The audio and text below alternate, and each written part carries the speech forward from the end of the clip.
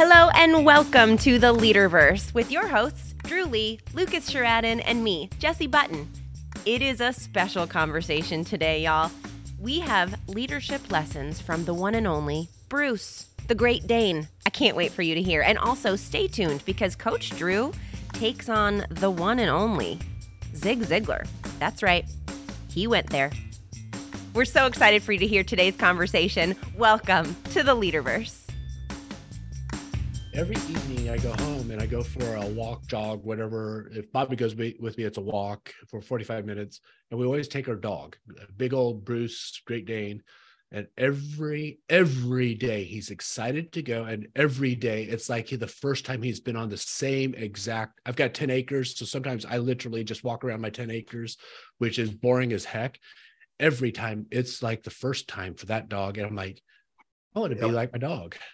Yep. It's like he's experiencing it for the first time, and it's really grounded me. It's like, gosh, I choose to be joyful that I'm experiencing life every day as the first time. Dogs teach humans about attitude. Yeah, totally.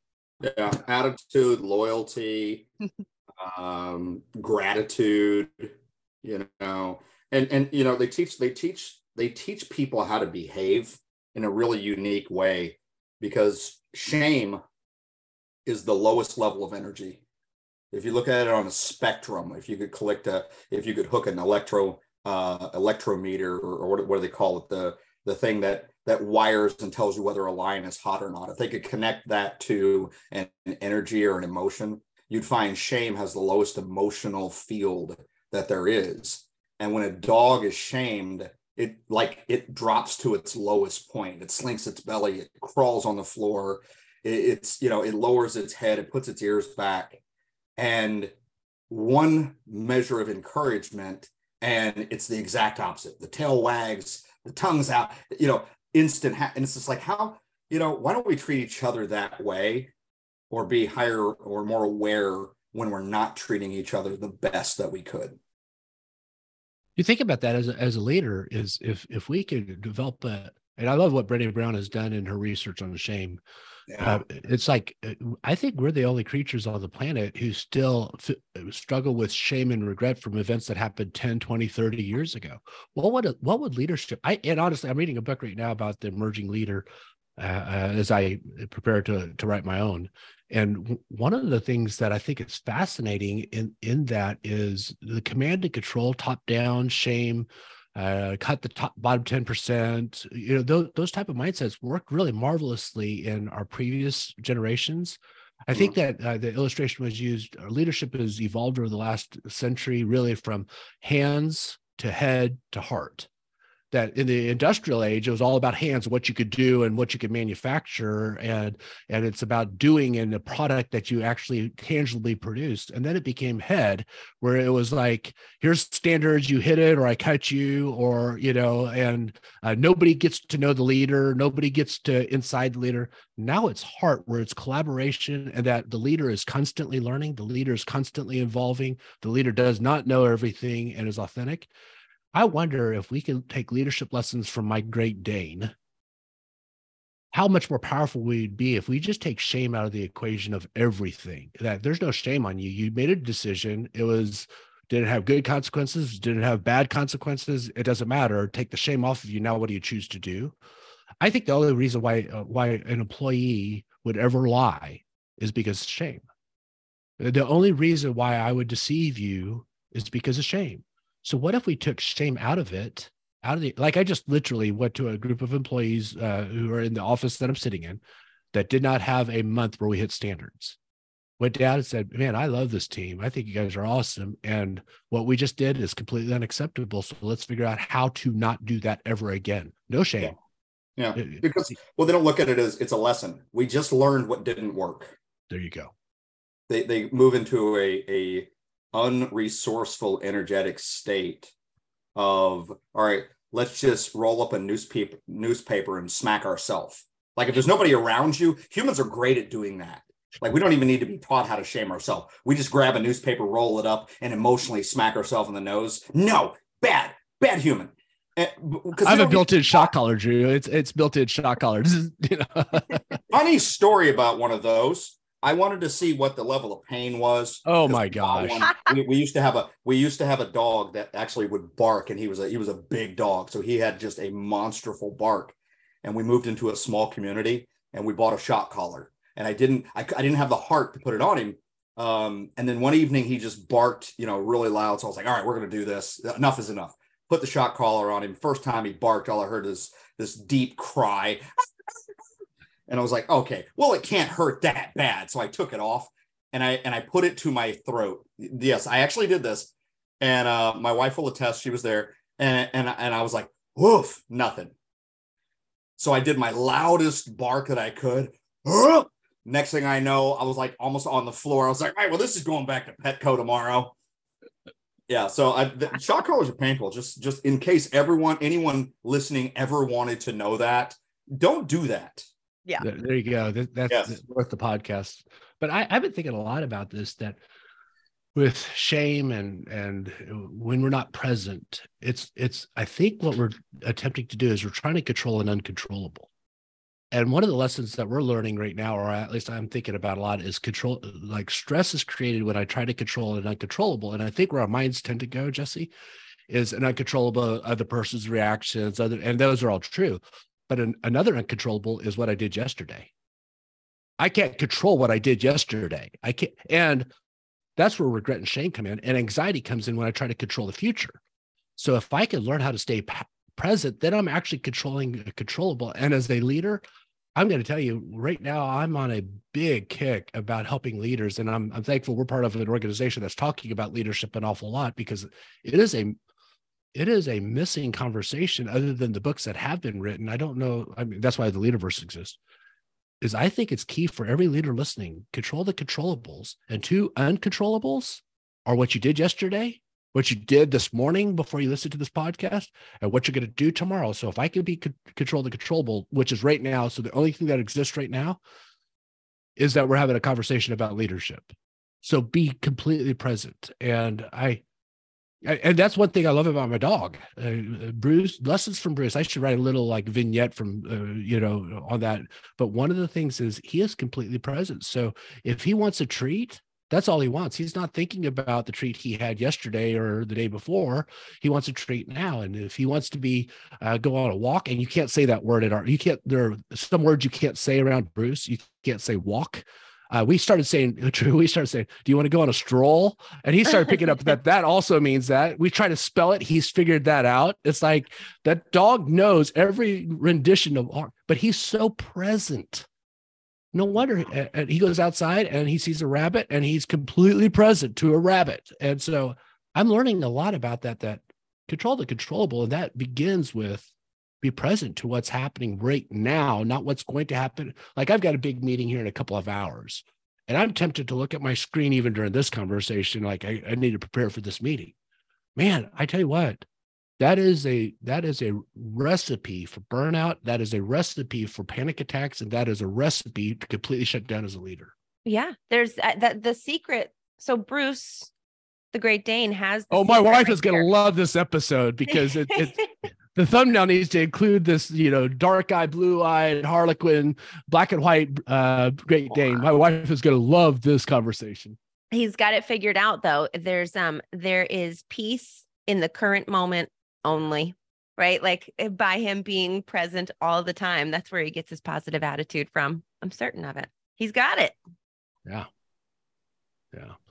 Anyway, I'm thinking an awful lot about that, Drew, as we coach, as we help, as we resource. I'm betting in coaching, one of your ways to help people not abdicate their power is to bring them back to present, because pity doesn't make anyone powerful.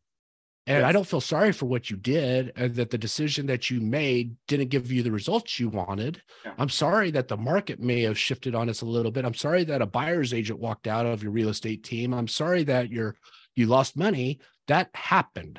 Now, be present. What are you going to do right now? What are your thoughts? Are you going to think right now as you relate to your past? So it's not, you're not attempting to control it uncontrollable, because gosh, I don't know about you guys. There are instances in my leadership journey where I look back and I'm like, no, don't do that. Like, oh my gosh, that was a colossally stupid statement you made from it on a stage in front of 10,000 people. Or, oh my gosh, why did you put that on Facebook? You can retract it a little bit, but it's like a little bit. But it's like, wow, there's so many things that I did, and that's all wasted energy. It's what did I learn, and how is that going to affect me today?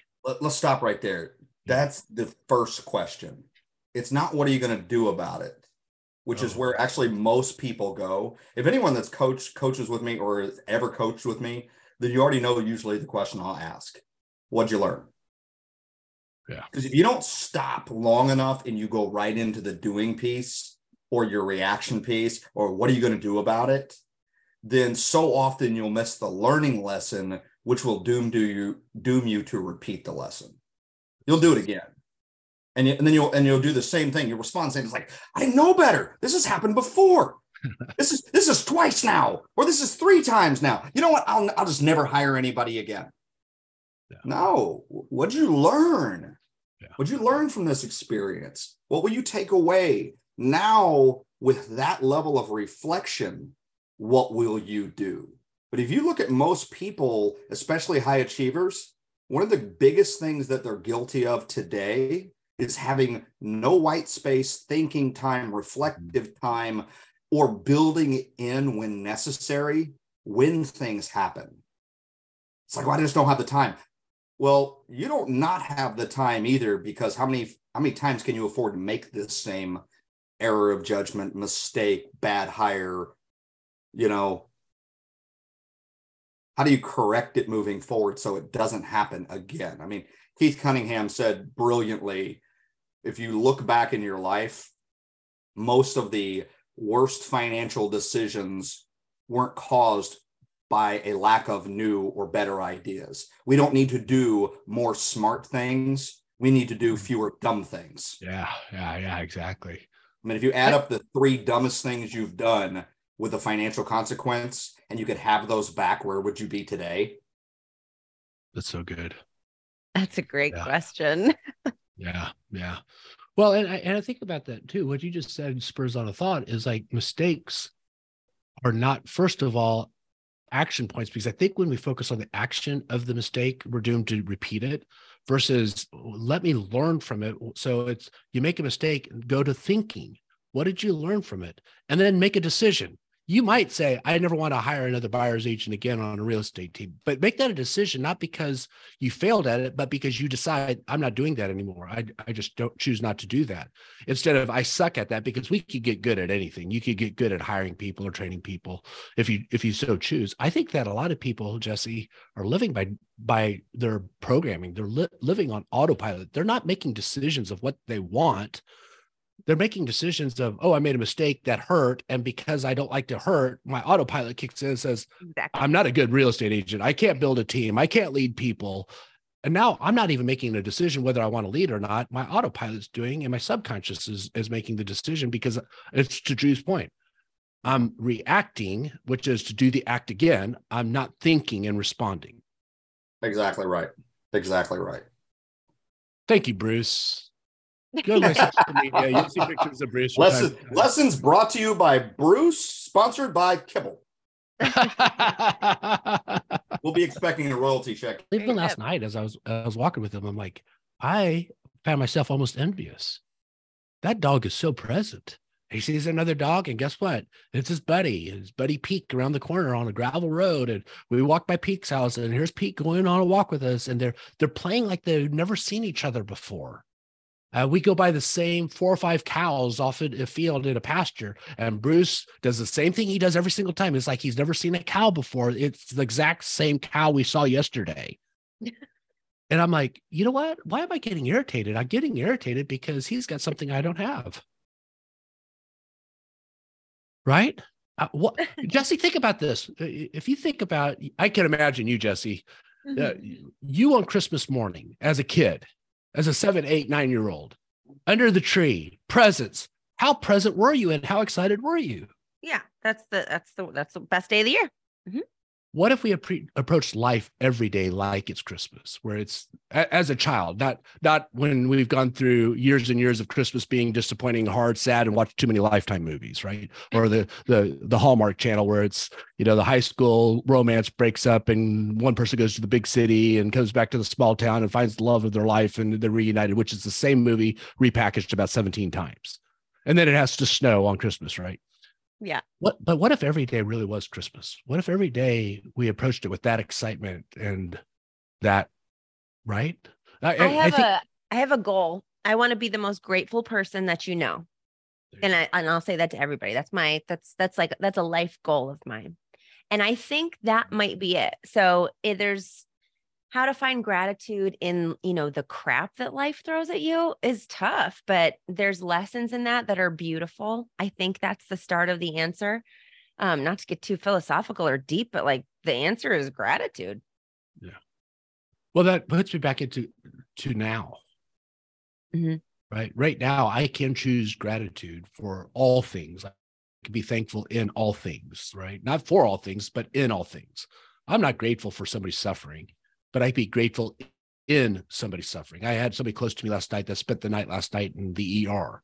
I'm not grateful they went to the ER, but I'm grateful in the midst of them being in the ER. Mm-hmm. And, right? Honestly, I think. We're grateful that there is an ER. We're grateful that there's doctors. We're grateful that he's getting care. Like, yes, we were grateful in it. I get that. Yeah. That's a big difference. So anyway, my leadership lessons from my great Dane Bruce. One of the most popular phraseologies, quotes you hear in leadership, in business is, if I help enough other people get what they want, I can have everything that I want.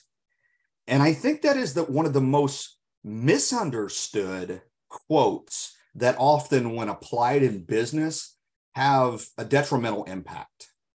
So, not to dispute the words of the great Zig Ziglar, but let's clarify perhaps the meaning behind some of those words so they're less interpretive. Because I got a question for Lucas, for Jesse. How do you help everyone get what they want so you can get what you want when the people might have conflicting goals with one another? The people you hire, for example, may not have the same goals that you have. They may not have the same care of the customer that you have. So how do you help people that may conflict with one another all get what they want at the same time? Well, and I think that's where the misquote comes in, because Zig didn't say if you help everyone. He said if you help enough people get what they want, you will get what you want. And so it's like, I think the secret to helping enough people get what they want is make sure you're in front of the right types of people who want what you want, who want the same things. And here's the secret of leadership. Have an organization filled with people who want what you want as bad as you want it and are willing to go get it, period. Because then I don't have to motivate, because this is just my hallucination, Jesse, and you're the one who reads psychology books, so I don't have to. So you could correct me if I'm wrong. I think extrinsic motivation is a farce. I think extrinsic motivation is temporary. It's a carrot that dangles. I think intrinsic motivation, where we're internal motivations versus an external motivation. Mm-hmm. I think people do what they do because they want to do what they do. And so as a leader, I have to surround myself with people who want intrinsically the same things that I want as bad as I want it. Now, they may not be aware, and I have to help wake them up to it, and I have to help them remove some of the limitation and the garbage thinking. But I question the extrinsic and intrinsic motivation. I think everybody's intrinsically motivated. I can't motivate you. So I need an organization, Drew, of enough people who want what I want, and then I'm going to help them get what they want, which happens to be what I want. And so, like, you just went to customer service. Like, if I have people who don't want excellence of customer service, and they don't want to provide honor and respect to people, then we're not in alignment. I can't motivate you to do that. So I think the secret of leadership is surround yourself with people who want to climb the same mountain you want to climb. Amen. That's such a great statement that aligns with, be clear who your end customer really is. Be clear on who you're working to serve, / when I help enough people. Let's just say you're in sales If you help enough of your customer, your end customer, your user base get what they want, you solve a problem for them, you solve a problem for enough of them, then you can have everything you want. You can build a business that funds, because the purpose of a business is to make a profit. Make no mistake about that. The purpose of a business is to make a profit. If you're in business and you're not making a profit, you're called a nonprofit.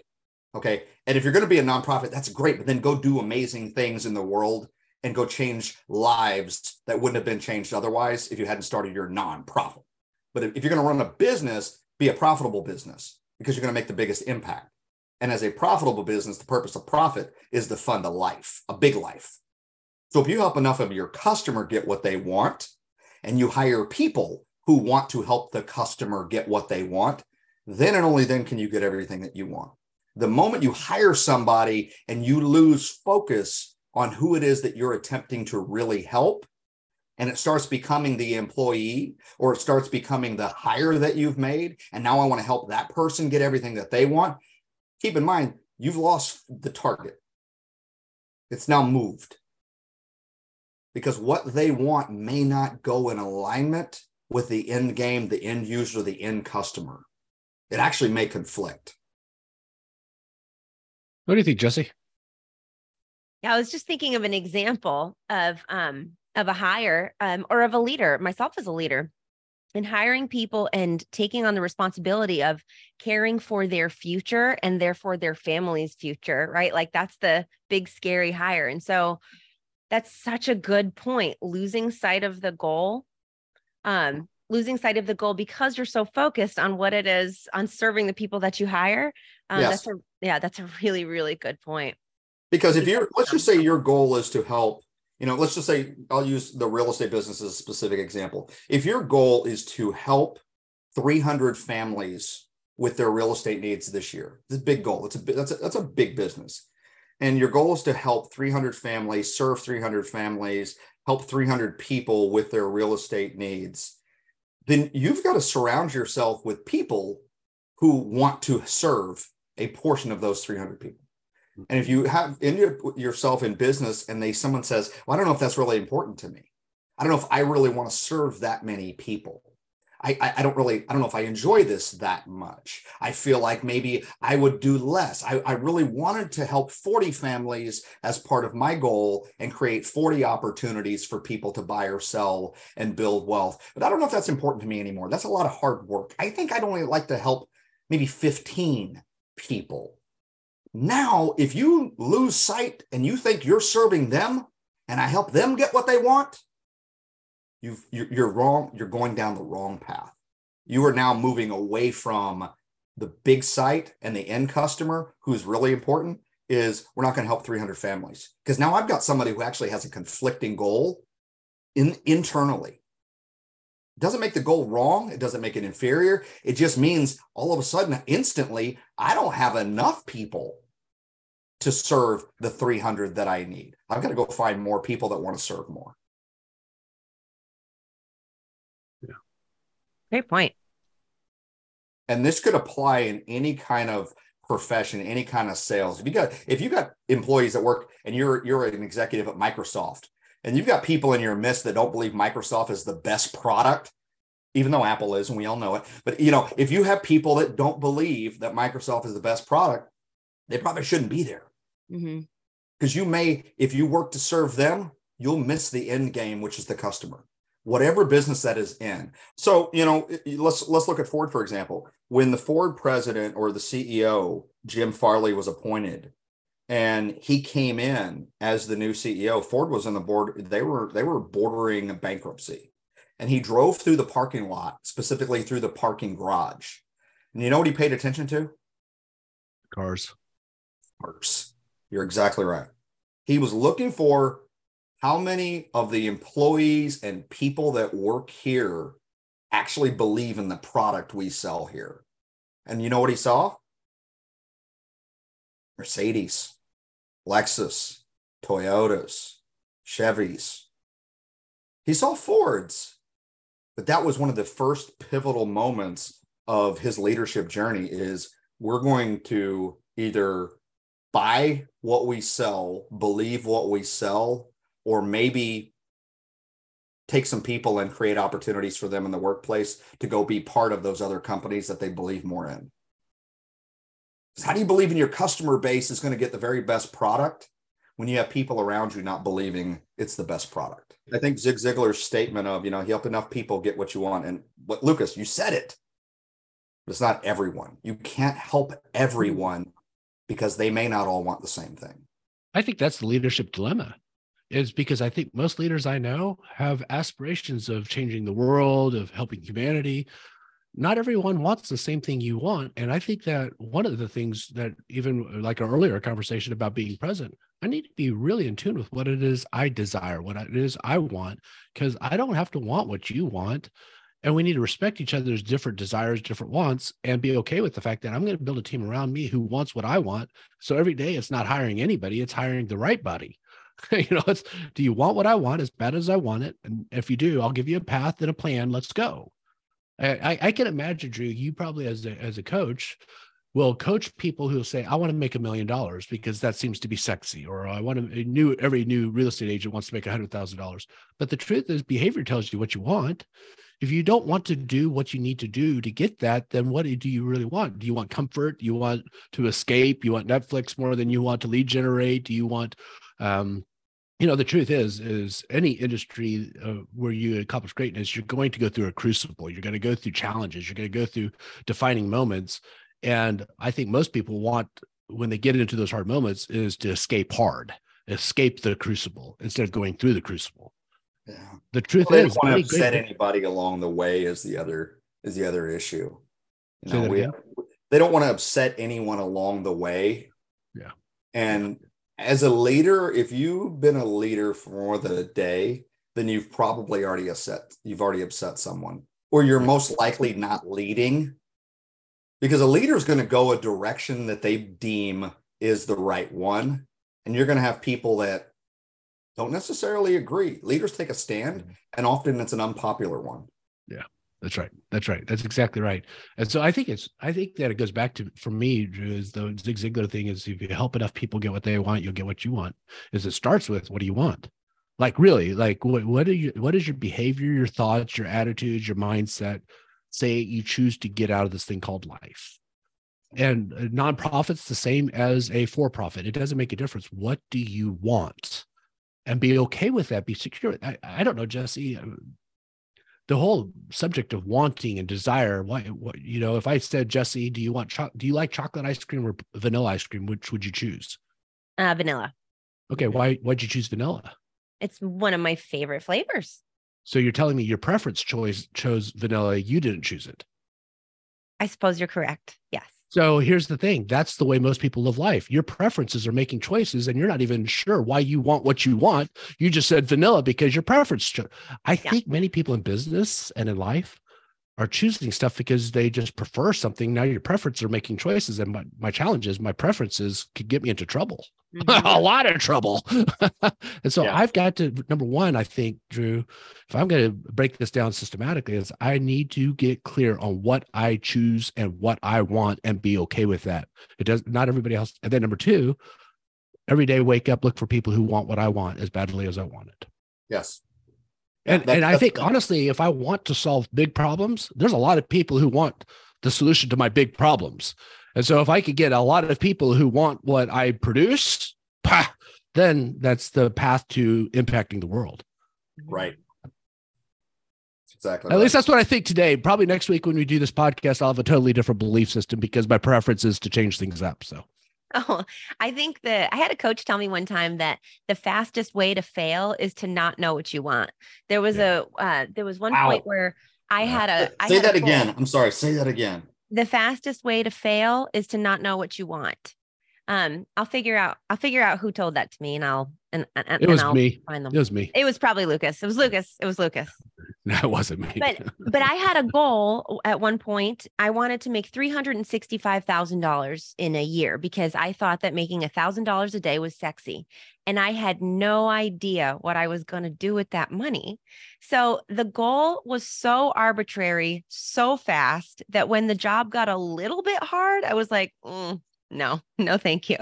Because I had no clue what I want. And failed really, really quickly at that one. Well, it's like that. There's that scene, if you've ever seen the movie The Notebook. Drew, I am revoking your man card, buddy. It's one of my wife's favorites. It's one of my. I'm revoking your man card. You just did a Notebook. You just don't say that on a podcast. Now, see, shame right there. I just don't put shame on you. Everyone witnessed. Hey, you heard it. I'm half Korean, man. I grew up on shame. Was just rolled up, and my nose is now sore.